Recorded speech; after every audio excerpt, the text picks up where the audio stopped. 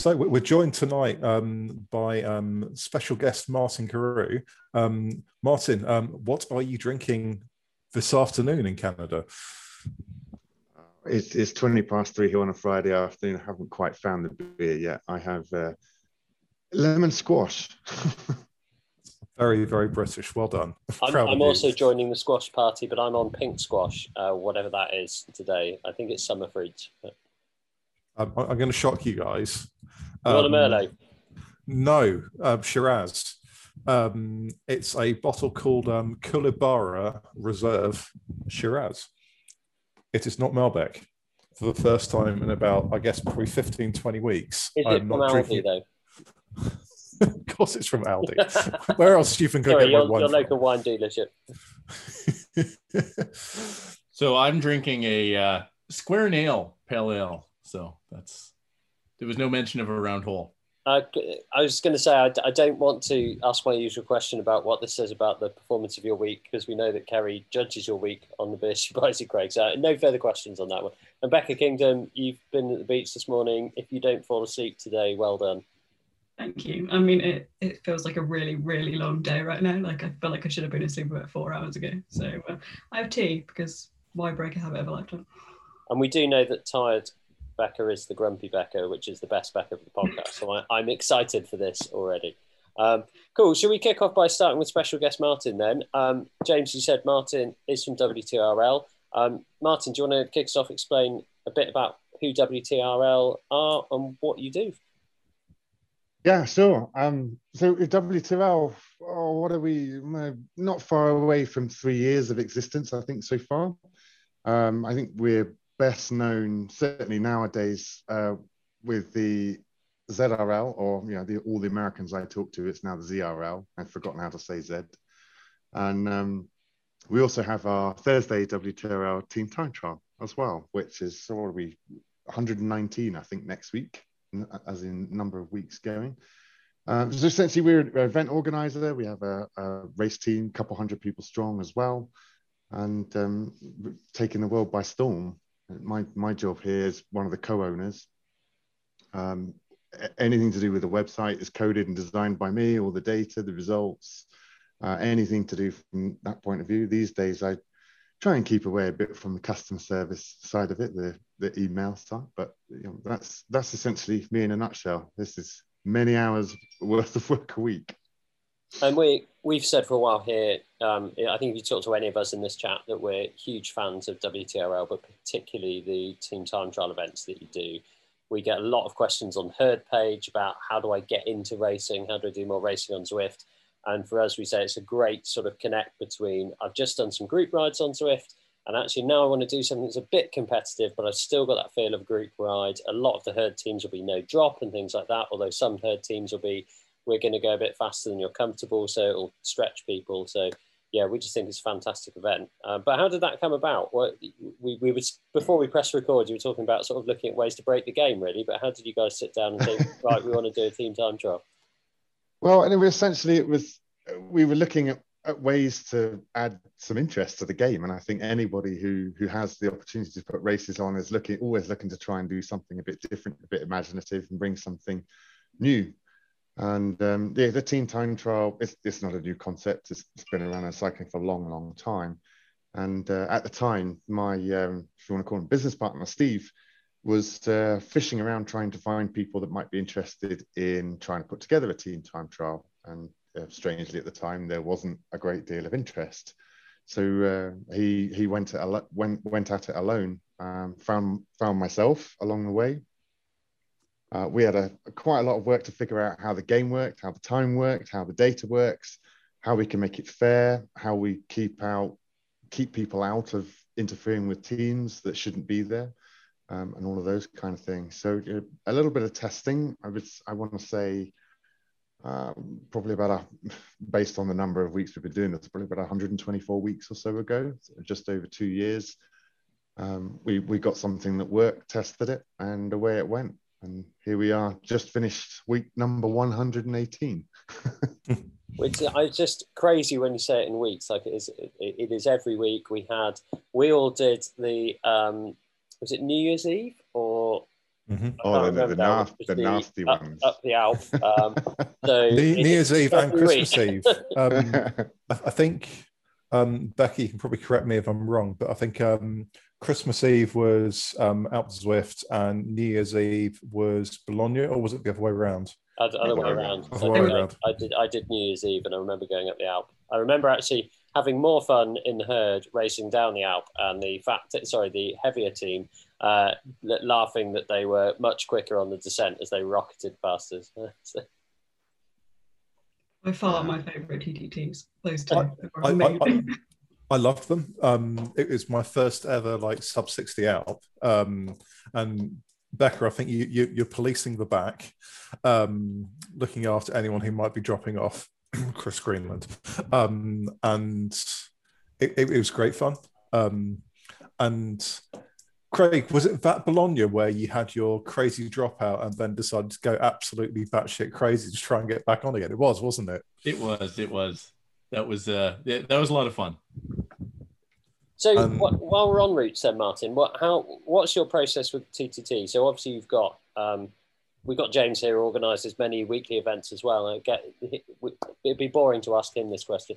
So you've got a load of different routes. How long do you try and make the event? It always seems like it comes out about an hour. So does that limit the routes you can choose? And how do you pick and choose each week? And why did you decide to do mad routes at New Year's Eve that were really good fun? Okay. So yeah, the routes, I mean, we vet the routes and we look at the routes from the perspective of what they would present as a challenge to a team. Obviously flat routes, keeping a team together, much easier. As soon as there's anything like the volcano or any kind of climb involved, it can be a bit more of a challenge keeping the team together. You lose the draft. At the end of the day, you climb as you climb. And if you're not well practiced at climbing, it's harder. It's as simple as that. I mean, in terms of how we pick the routes, I mean, essentially we have a list. I want to say it's 35 routes long. And while we used to select that week to week, obviously this far down the line and with everything scheduled out to the end of the year, the database essentially picks at random. I put a bit of script in. It organizes the routes. It tries to make sure that there's never New York, Watopia. It will always, at the moment, it's set so it's Watopia, then somewhere else, Watopia, then somewhere else. And it will pull them all together and try and keep some balance to not making sure all the hilly routes together and all the flat routes together. So there's plenty of variety. And I want to talk about the other big thing you've been involved with, which was the Zwift Racing League as well, ZRL, as we'll call it in this show, but I know we were talking about ZRL earlier. How did that come about? I think at one point that had 60,000 people actively racing in a week, which is just bonkers to think about. So yeah, how did that come about? And tell us a bit more about that. So obviously with the rise of the WTRL TTT, if we can call it that, with numbers rocketing up, Zwift caught on to the TTT and what they were putting teams in. It got me talking to Steve Beckett, the marketing VP there, and numerous other people, and hassling various others, trying to find extra events to deal with the numbers that were coming in so that we weren't having people waiting 45 minutes just in the pen to get over the start line. And there was talk of really putting some focus on racing by Zwift. It actually came about from something that happened on Facebook. I don't know exactly what it was, but anyway, Steve picked up and said, right, we're going to do something. WTRL, because the sheer volume of people we can cope with, the speed of which we can deal with results, the ability to process data, to have relatively accurate results their first time, it kind of led to where we are today. And Zwift approached us. We had numerous meetings, numerous discussions, and Zwift Racing League was born. So we going to be going into the 4th season in a couple of months. Now I'm going to ask you a slightly controversial question at this point. So let's talk about the Jungle TTT that happened a few months ago now.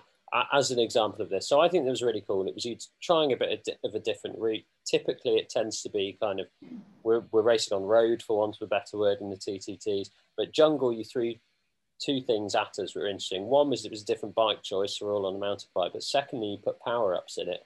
And I imagine, like, the herd is a wonderful corner of the internet. And if you ever kind of want to feel better about the internet and how it works, just come and sit on the herd pages for a while and watch everyone be nice to each other. But sadly, other internet forums I hear are not as nice. And with any new thing that gets tried, I did see some of the comments coming in and flying in. So I guess firstly is how much do you try and chop and change the formula? So I think you have got a winning formula in the TTT, but when you try new things, what's your process for thinking about how you try them? And secondly, like, how do you feel when you just get everyone kind of throwing their toys out of the pram a bit and kind of, you must want to kind of go, well, look, we've got to try stuff. We've got to change this up. Yeah, I mean, Zwift's a funny old world. And you've got purists, pure cyclists on there who frown at power-ups. That's ridiculing my sport or whatever it happens to be. But the fact is, this is a game. You know, you're strapped on a bike, you're fixed in an upright position. Unless you're drunk sitting on it, it's not very easy to fall off it. Although I have seen plenty of people do that on various live streams. But yeah, at the end of the day, particularly with the TTT, when we're looking to try some new things, I mean, we've got people within the team, and we listen to the comments that come via social media, via email, different ideas, and we discuss and talk about them as to whether they would work. The jungle happens to be one of my favorite courses. Since all the different values for the different surfaces came in to give you additional friction and things, it did take away from the jungle a little bit. But what we wanted to try was essentially a team time trial on mountain bikes, and there's no other course out there. There had to be the jungle. And then, of course, it was how many people are going to say, oh, that's ridiculous, mountain bikes too slow. So throw some power-ups in to speed them up. Actually, I think the 3 laps of the jungle TTT that we did, this is probably going back about a year ago, is actually one of my favourite ones. Was part of a brilliant team. We worked really well together, apart from the maybe 3 or 4 people that we dropped on the second lap. We started with 8 and finished with like 3.5, but it was amazingly fun. It goes down as like one of my most fun TTTs ever. And I think regardless of the fact it's on a mountain bike, because the terrain is the same the whole way through, as long as you choose the right bike, it's fine. But no, that was so much fun. And I'm not a fan of a jungle at all, but I absolutely love that TTT. We've actually looked at a few of the kind of mixed courses. So you've got predominantly tarmac, asphalt, whatever you want to call it, that maybe hit up the jungle for part lap. One of my particular favorites is Dust in the Wind, just to see how teams get on with potentially all having to change bikes and things like that. What immediately sprung to mind was Road to Ruins as well. Yeah. That used to be my favorite course until the rolling resistant changes came in, and I don't think I've done it since. Yeah, but that's the other thing, is it's all for the purists. It's all very well and good having asphalt tarmac based TTTs, keeping the climbs and things down a little bit, so more so the appeals there for everybody. But it is nice to throw some curveballs in from time to time, and try and knock those that hog the top of the coffee classes, if you want to call it, each week. Try and see if somebody else can find some strength and mix it all up a little bit. I'm absolutely all for the curveballs. Throw more, please. But I do have to say, Martin, when you out and back again, I got dropped from one of our all but no drop teams on out and back again, and that was really a kick in the pants to increase my training, and I was it was really good. Yeah, out and back is, well, obviously we have a lot more courses to choose from, but out and back was my all-time hated TTT route, because no matter what team I joined, I'm 6'8", I'm just over 100 kilos, whatever, a couple 100 pounds. That doesn't wash too well in any kind of team trying to get up a hill. So I get this was amplified, I think. This kind of I picked an easy example. This was amplified with ZRL, wasn't it? That I think we saw a lot of people. I think maybe people took it a lot more seriously. I don't know whether the kind of partnership with Zwift, and this would be an interesting question for you, is kind of whether you were viewed differently through that partnership with Zwift for that league. But it almost felt like, well, it's just WTRL who do the TTT, and like, well, it's just a fun event. And then suddenly it became this like Tuesday night thing, and people were like, well, this is very serious. I think that actually changed how people were riding it. But then people seem less sympathetic to, hey, this is actually the alpha test we're in of a racing league on Zwift. Things are going to change. They're going to do things and go, like, as James has done as a race organizer with the herd, gone, I've done this and I've got it wrong, and I'm going to change it for the next series. And James, you've made mid-season rule changes as well and caught the same level of flag. But kind of, how did you feel about it? It did seem like there was a lot of vitriol, and kind of what would you say to people who are kind of really enjoyed the ZRL, but kind of maybe had some concerns about how you're changing things? Yeah, we try and keep the changes to a minimum. But sometimes, for instance, one of the changes we had to make with season 3, we had a handful of divisions after the uproar of people wanting to make sure that there were not 2 teams from the same club in the same division because they might work together. My personal experience is that you don't. If you've got 2 herd teams, you're just as rivalry between the 2 of you. You don't generally help each other and work out. So we were pushed in some ways, mainly through comments, but pushed in some ways to try and split those teams up so they weren't too many from the same club in the same division.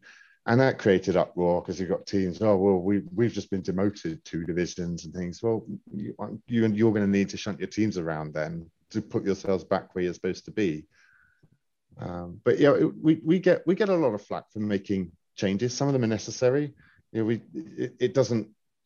Don't think it provides much value to racing if there are 3 teams in a division, and that's essentially 18 riders week in, week out, where you've got other divisions with 100, and if we can move them into another division where they can be part of that bigger number as well.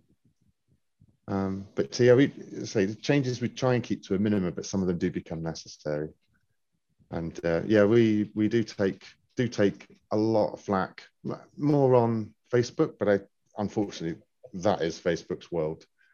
That's social media. It's a place where you can say what you like with no consequences, I think, for the most part.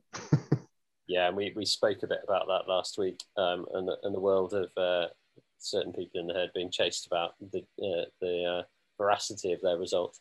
Let's move on to a more positive angle there. So I'm a huge fan of ZRL, huge fan of the TTT.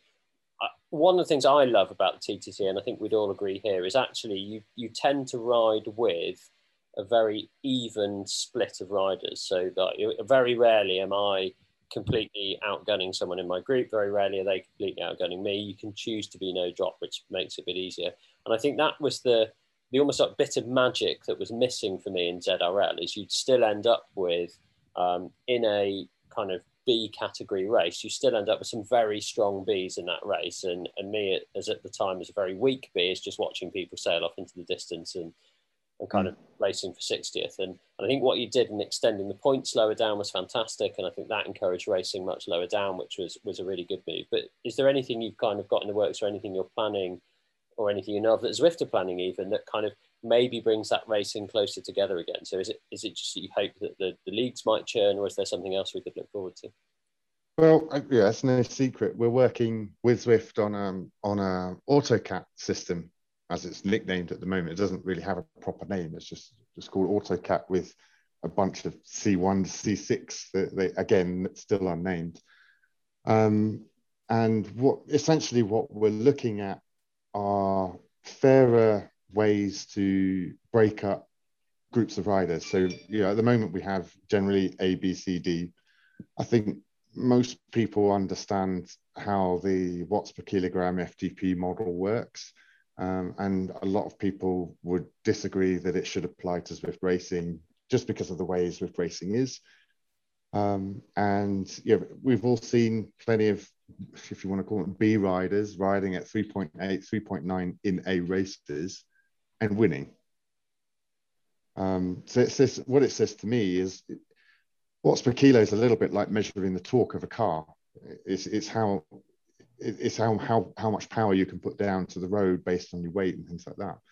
And there has to be a better way to measure it, and essentially predict what somebody should be able to do and see how that compares to various other metrics.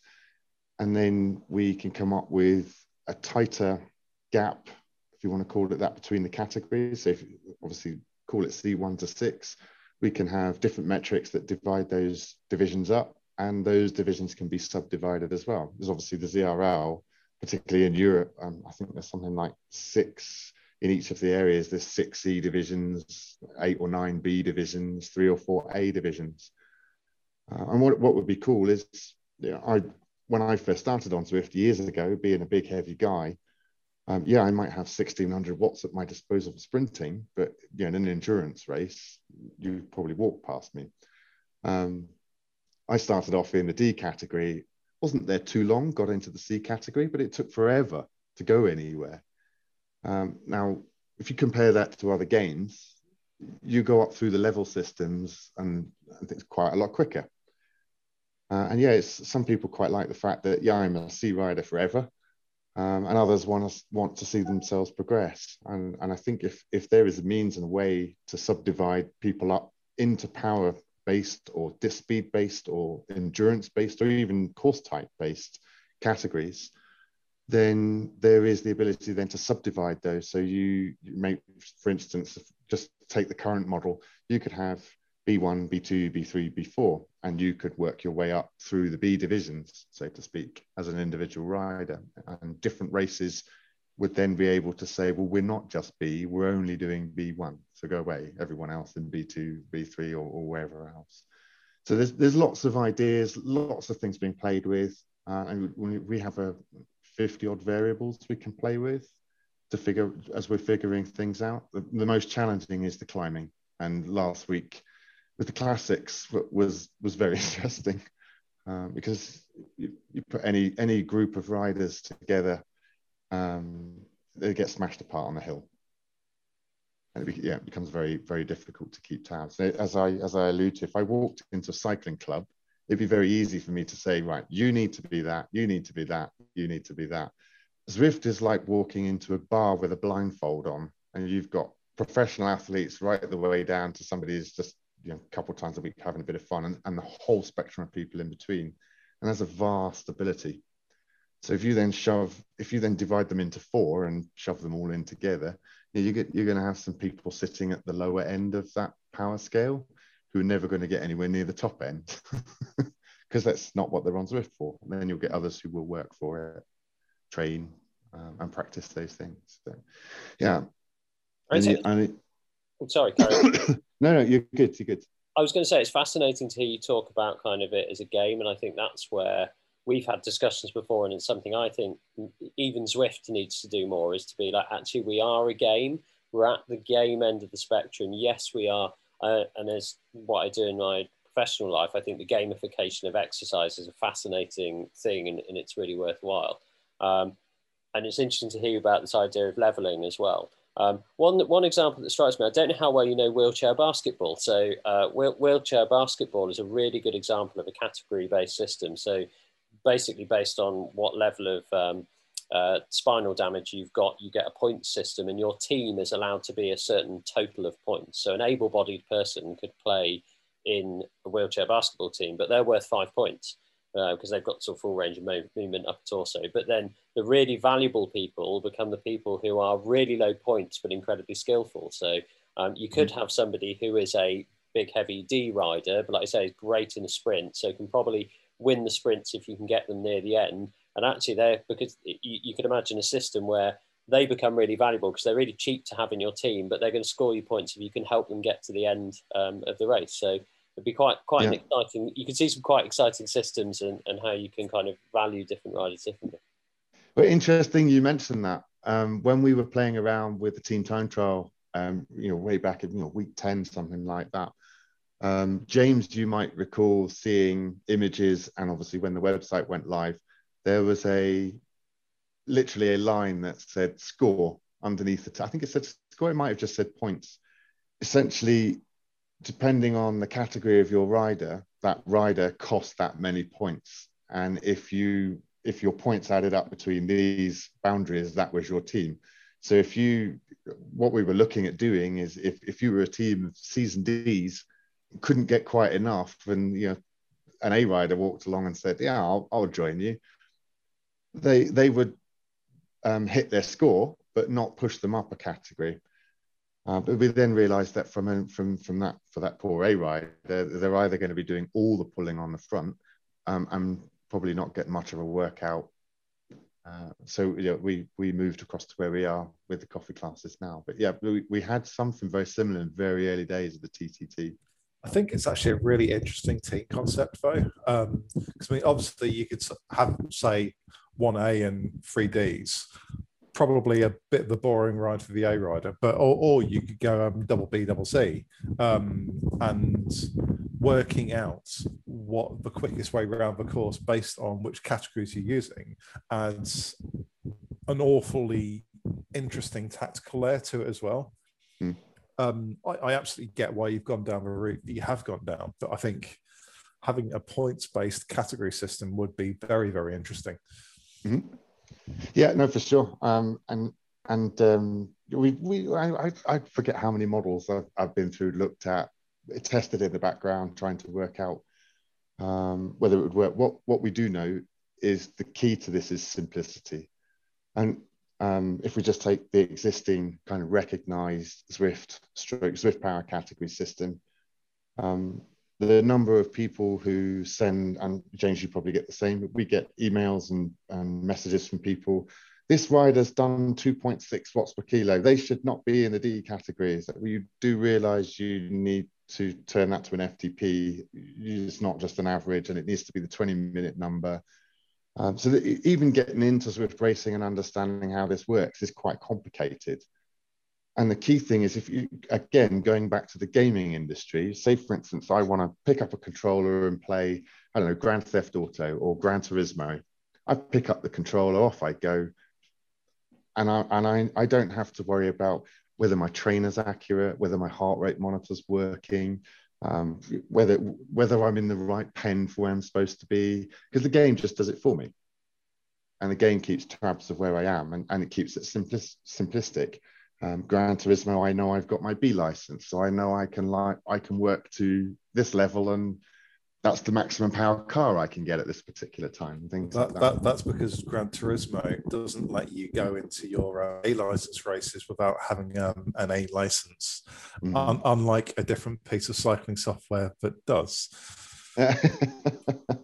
Yeah, no, there are things going on in the background.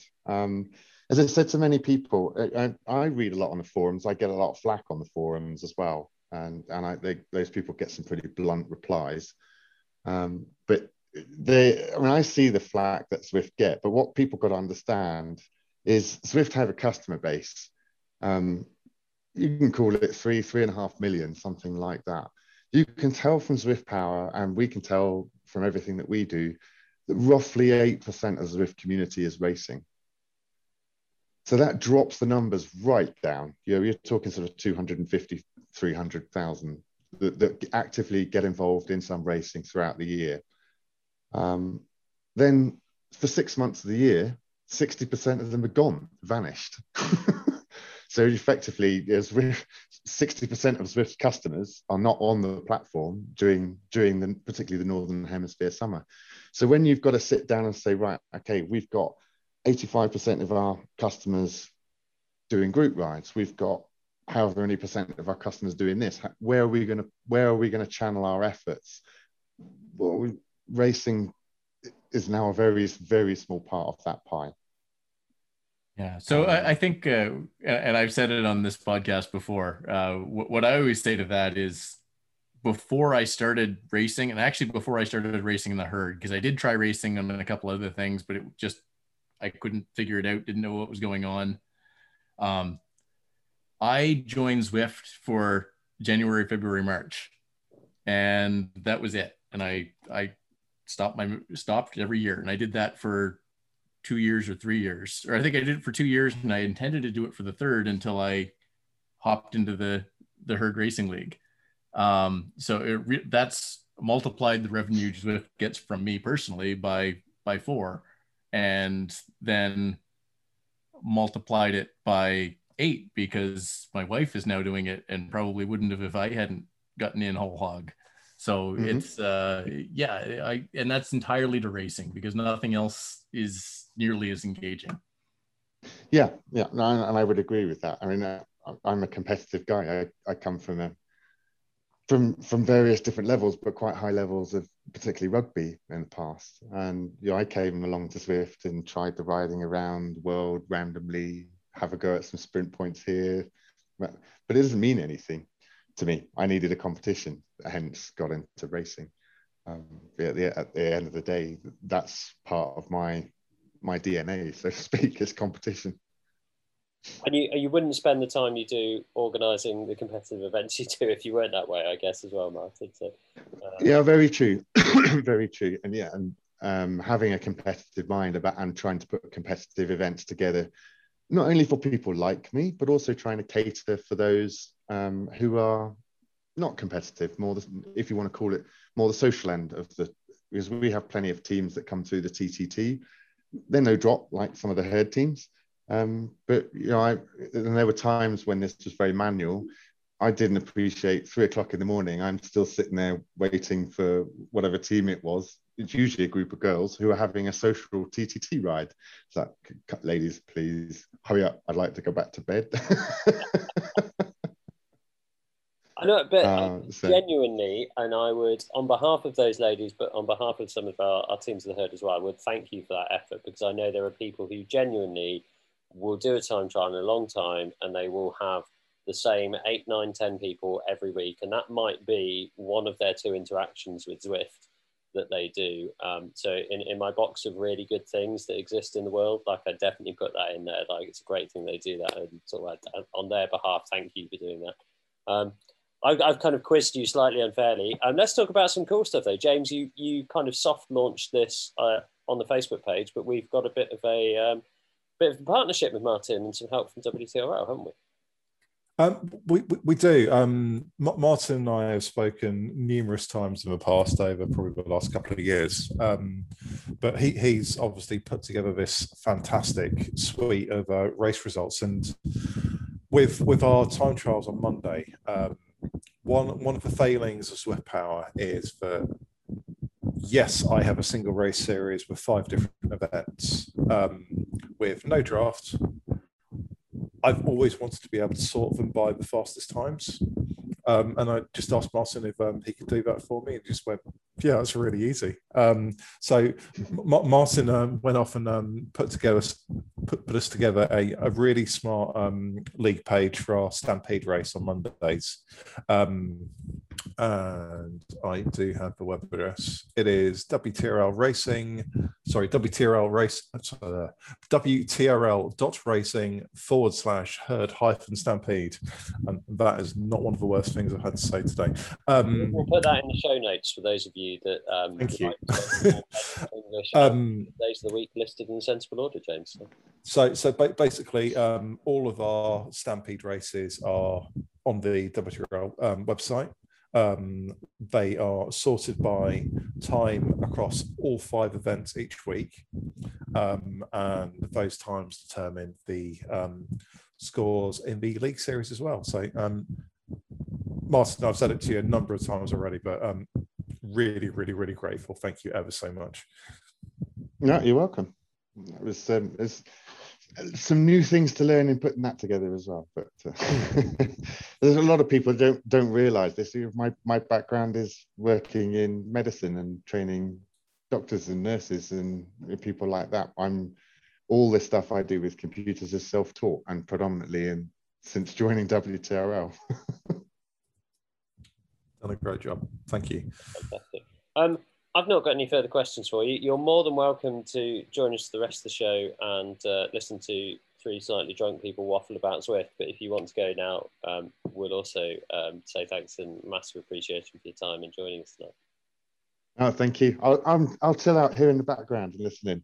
Oh, excellent. I've actually got one more cheeky question, if that's okay. So we've got TTT, ZRL, Classics, Duathlon, Running League. What's next? Oh, there's a couple of things floating around in the background at the moment. There are rowing floats. there are some interesting concepts on the table for ZRL as well. But unfortunately, I can't say too much about those just at this point in time. But put it this: the autumn or the fall or the winter season, whatever you want to call it, is looking to be pretty promising from certainly from the Zwift WTRL partnership. Are they going to copy all my routes again? No. That's too bad because James picks great routes. Martin, just to kind of sign off on this segment with you, definitely, I've been kind of a big proponent of ZRL within the herd, and thank you for the work on it. It's been really fun. We've dug a lot of people who were not racers and are now racing and are really into racing. And most especially actually between I think it was the Empowerment series, was it? Right before the first ZRL? Yeah. Between that and then leading into ZRL, the herd only had a handful of active women racing right before that. And when it first came out that there weren't any mixed in the first season, we didn't think that Becca was going to have anybody to race with. And then all of a sudden, the herd is one of the biggest women's racing teams, and it really surprised me, and it's gone really well. So anyway, but in all the fun we've had, because we've had a lot of fun with ZRL. Thanks a lot. No, you're welcome. That's good. Good to hear the women's development as well, particularly. Obviously, the TTT has its own women's element to it as well, and that has been a big springboard into introducing a lot of people into the social side, I guess, of racing, but also at the opposite end of the spectrum, the competitive end. And then ZRL has introduced a lot of those people into, if you want to call it, full-blown racing. But it's still very interesting. Only about a third of what we would consider our TTers are involved in ZRL. Mm-hmm. So we've got two very different audiences.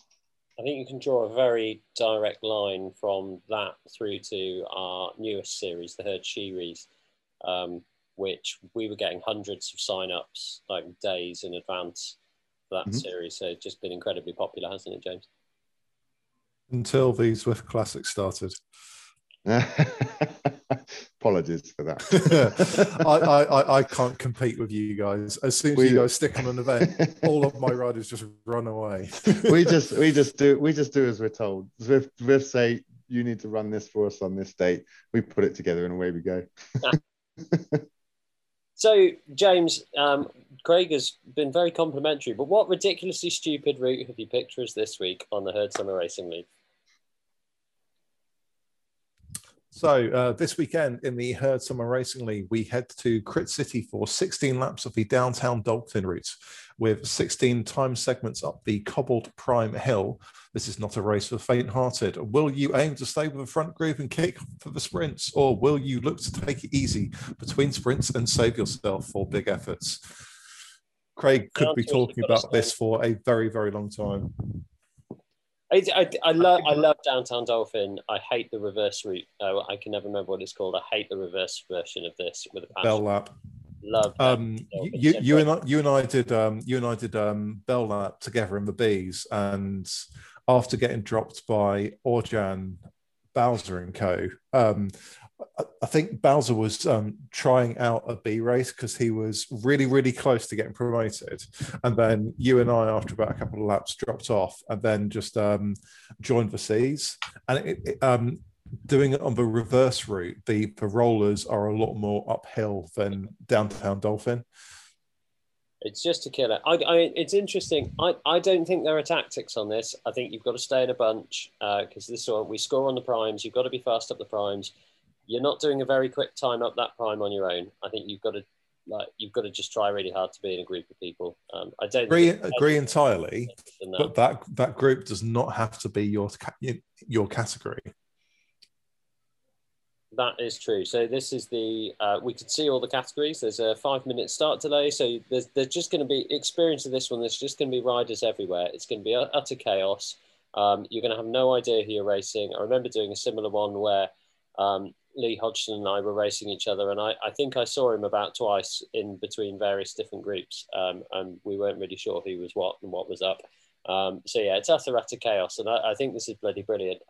And actually, I think this is a good thing about longer rides. I would encourage you, James, to do more longer rides on really short courses because it's basically impossible to be riding on your own, which is one of the bad features about really long routes, isn't it? If you get dropped, you just kind of sit on your own for another hour and a half on the bike, which is just a bit dull. Craig, you've got the raised eyebrows of fresh tactics. What are you suggesting on this one? Actually, I don't have fresh tactics. This one sucks. For all that I like sprinting, I am not good at this. I don't know why. I think it might be that I go too hard in the first few laps, but no, I always get pounded and dropped on this course. But there are a lot of options. And so going back to the first time we did this in HSRL, and I don't even remember what series it was, James. But I remember, I think it was 2 because I think Ben was involved. I think so. Category. So I remember Ben hooking on with the bees during the live broadcast, and nobody quite being sure what he was doing because he just hung on, and he's a big guy with big watts and was able to do it. And just the draft of the faster riders was enough that he did really well. So there are different ways to attack this, because we also saw, I think in the same series, somebody else, I think basically go at 1.5 in C in between this primes and hammer that climb every time. And they did very well as well. So there's a lot of ways to approach this because there are so many. Less so because, James, you've scaled the points per place on the finish based on the number of points now, but because I don't think you had on Series 2. I think it was half and half. I think on Series 2, so Series 1 was 1/3 finish, 2/3 primes. On Series 2, there'd been a bit of whining from people who wanted to go for GC, so I went half and half. And then I think from then onwards, I dropped back to 1/3 finish points. I think we have to turn to our resident sprinter, Becca Kingdom. How are you approaching this race? Stay with the group, sprint like hell, wait for the group. I love this course. I love the sprints. I love any of them where you have to repeatedly hammer your legs continually, because my legs recover a lot faster than a lot of people. So it works for me. Yeah, I've been looking forward to this one. And yeah, I think quite a lot of the other herd people are, because usually from the marmots, I have to drag them kicking and screaming into HSRL at the weekends, but everyone was quite happy to volunteer this week. So. Yeah. I think this is a really, really fun race. So there's kind of 2 waypoints we have to look out for on this course, aren't there? The first one is, where does the cobble climb start? And you kind of, it is basically where the cobbles are. You turn right, that's your kind of marker for where the section begins, and you just hammer it up to the top. Turn right again, you see the banner, and then there's a bit of a downhill. You need to be going before the right-hand turn. And on the other section, you've got the hairpin bend, and that's where your sprint is, isn't it? So as you come out at the end of the lap. Craig, you're shaking your head. Is the sprint not the start-finish line on Downtown Dolphin? No. The sprint is the right-hand turn up the cobbled hill. And then the only time that you need to worry about that hairpin at the end is lap 16. Oh, we're not. So that's not a timed segment. How does No. I'm far too lodged in bullseye mode where I'm just used to sprinting out that one. So that makes the course so much easier then. So it's Yep. So there is only one sprint every 2 kilometers, not 2 sprints every 2 kilometers, because otherwise that would be. Oh, that's a brilliant idea, Steve. Thank you. So, into other things, James, what power-ups have we got? Is it the standard power-ups this week? If you were sneaky, you'd have put the steamroller in, because I think that would have been an interesting one to explore on this segment. But is it the standard 3 that you normally put in? It is always the standard 3. Yes, I could have approached Zwift about changing them, but there's always an element of error when you're looking at 7 races and asking them to make the same change on each one. Whereas all I have to do is just make sure the route's right. So I generally don't ask Zwift to make changes unless I absolutely have to. So we're basically order of power-ups. What do we think? Feather, aero, and then truck as the probably 3 in order, the ones you want to use. Aero is probably the best one to have. If I remember rightly with this one, the segment, certainly in C's, is slightly longer than the power-up time. So truck can be advantageous because you can press it before you're having to worry about just sprinting really hard. It's a 200-minute sprint. You should be able to do it in under 15 seconds. I think my biggest question is, do you take the Venge or do you take the Tron? Is the gradient going to outweigh the advantage you would get from the Venge to side more with the Tron? I'm going to say yes. In my opinion. I'm going for Venge. Yeah, so I had a chat with Lisa Jones about this earlier, actually, and I have no scientific knowledge over this whatsoever, but I think the 2 bikes are going to be exactly the same pace because of the hill, because the Tron is slightly better on rolling terrain, and I think at the end of the day, I really don't know, and I would have taken the Venge over the Tron, but who knows? Eric Slange, I suspect. He'll know. Or he'll claim he knows anyway.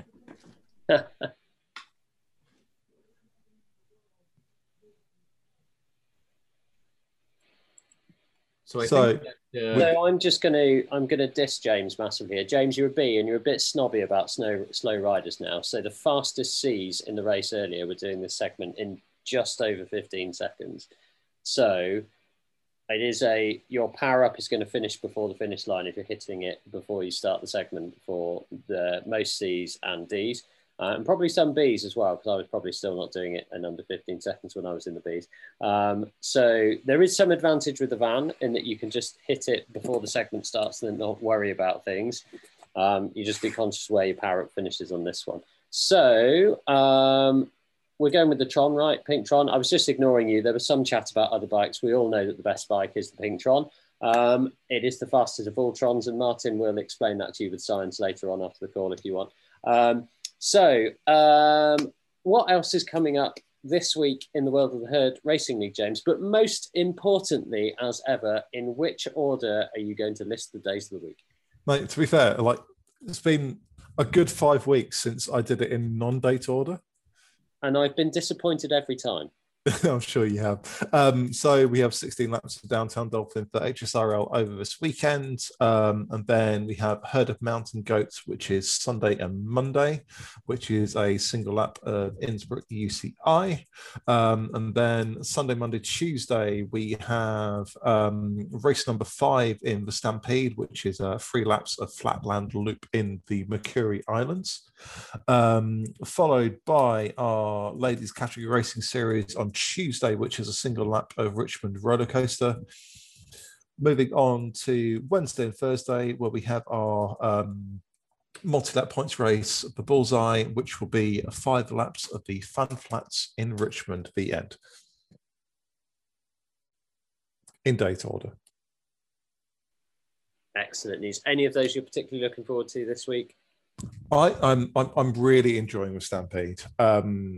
I love and hate individual time trials. I'm quite good at holding a steady pace over a period of time, but being lighter, Brent Robinson kicks my ass every single week. And it's great because there's so much camaraderie. Like Monday evening ITTs, it's the same people every single week. We all get together, we all have a good time, we all moan about how we've nearly vomited or actually vomited, and it's really, really good and loads of fun. Cool. And so we'll go on to what I'm inventing as this new segment of things I've seen people moan about on Facebook, which I feel we need to correct them on. So I did mention two things in the group earlier and I've forgotten one of them. So I'm going to start with the one I can remember, which is always the best place to start. This was racing out of category. And we've talked a bit with Martin about AutoCats, but we get a lot of people going, I've just been promoted from a C to a D. I see there's a longer ride.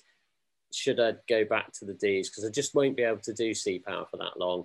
And the short answer is that basically the categories are based on your ability to do a certain power over a certain time. It's not a certain power over infinite time. So everybody is racing to the same kind of categorization. So if you've made it up to a C, there will be other Cs who will be able to do the similar sort of 20-minute power as you will, but they will tail off after that the same way that you will as well. So I would encourage you, if you're categorized in a certain way, race in that category because everyone else will.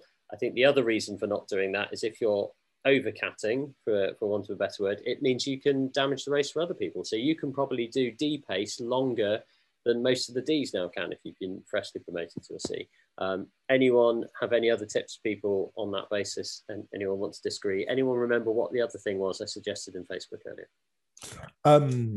I don't remember what you suggested on Facebook, but it's worth bringing up the difficulties that a lot of people had in Zone 12 on Thursday's TTT, where one of the content delivery systems had a massive outage and an awful lot of people were blaming either WTRL or Zwift for not being able to get into the pen. There was a very, very big internet thing that broke, basically.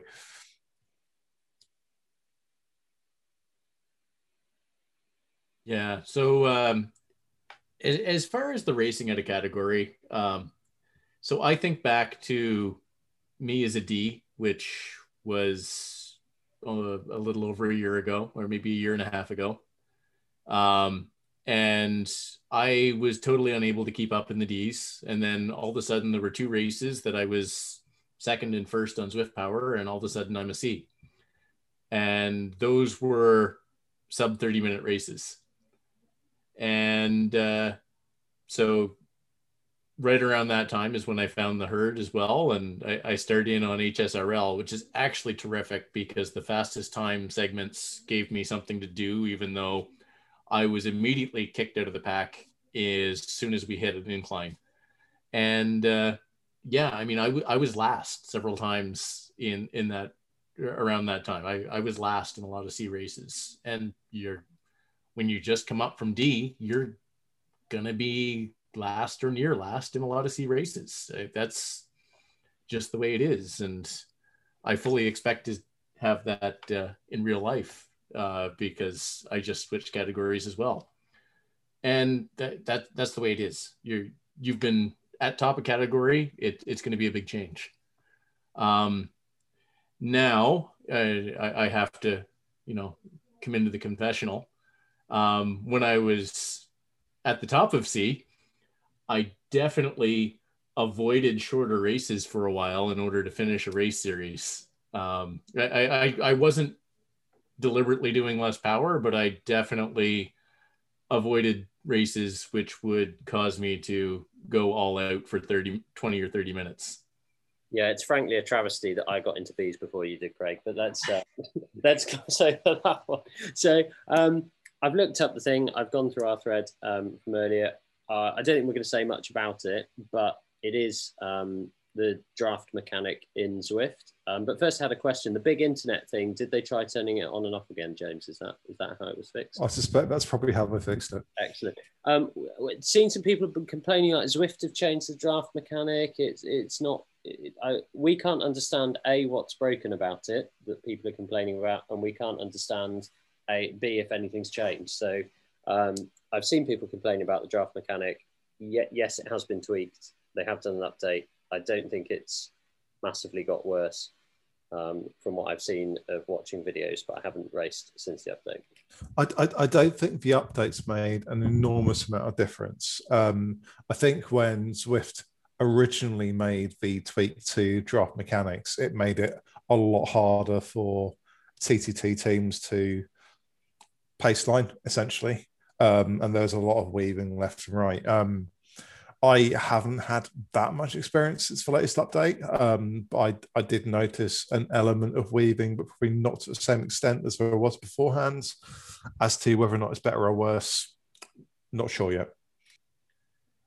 Yeah, so I definitely say, and I only did one TTT yesterday as opposed to Becca, who did two, but I would say it was a little different, but not, I was still able to go to where I wanted to within our 6-rider pack, because obviously the Quokkas had to chuck one kid.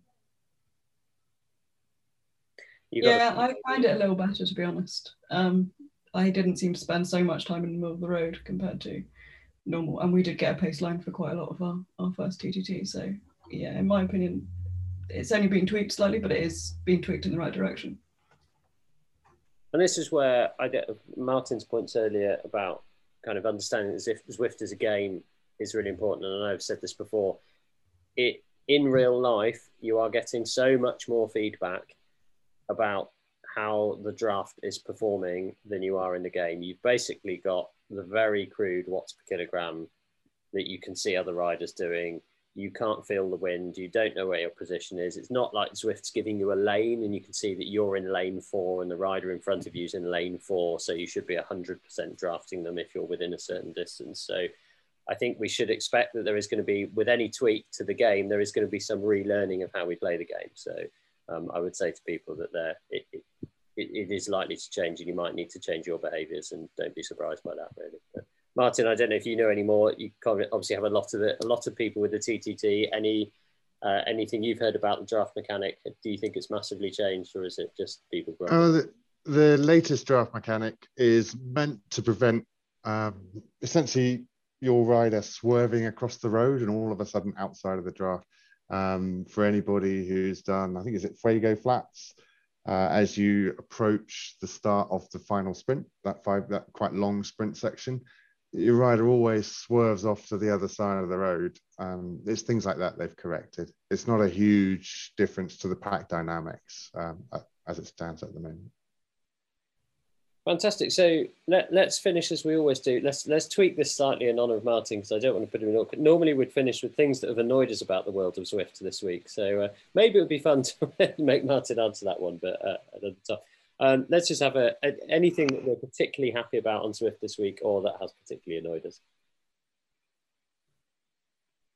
So I guess in the silence there, I'll go first. I absolutely loved the Mercury Islands team time trial. That course was way more challenging than I expected, and we had a really good time. So that was. So we were quite looking forward to being able to use some of the stuff on the new Mercury Islands. But yeah, we play it safe, because at the end of the day, if we have 2,500 people, as it is at the moment, summer, 2,500 people come through the team time trial and something doesn't work, I don't want to be dealing with all those emails. I think that's fair. Good.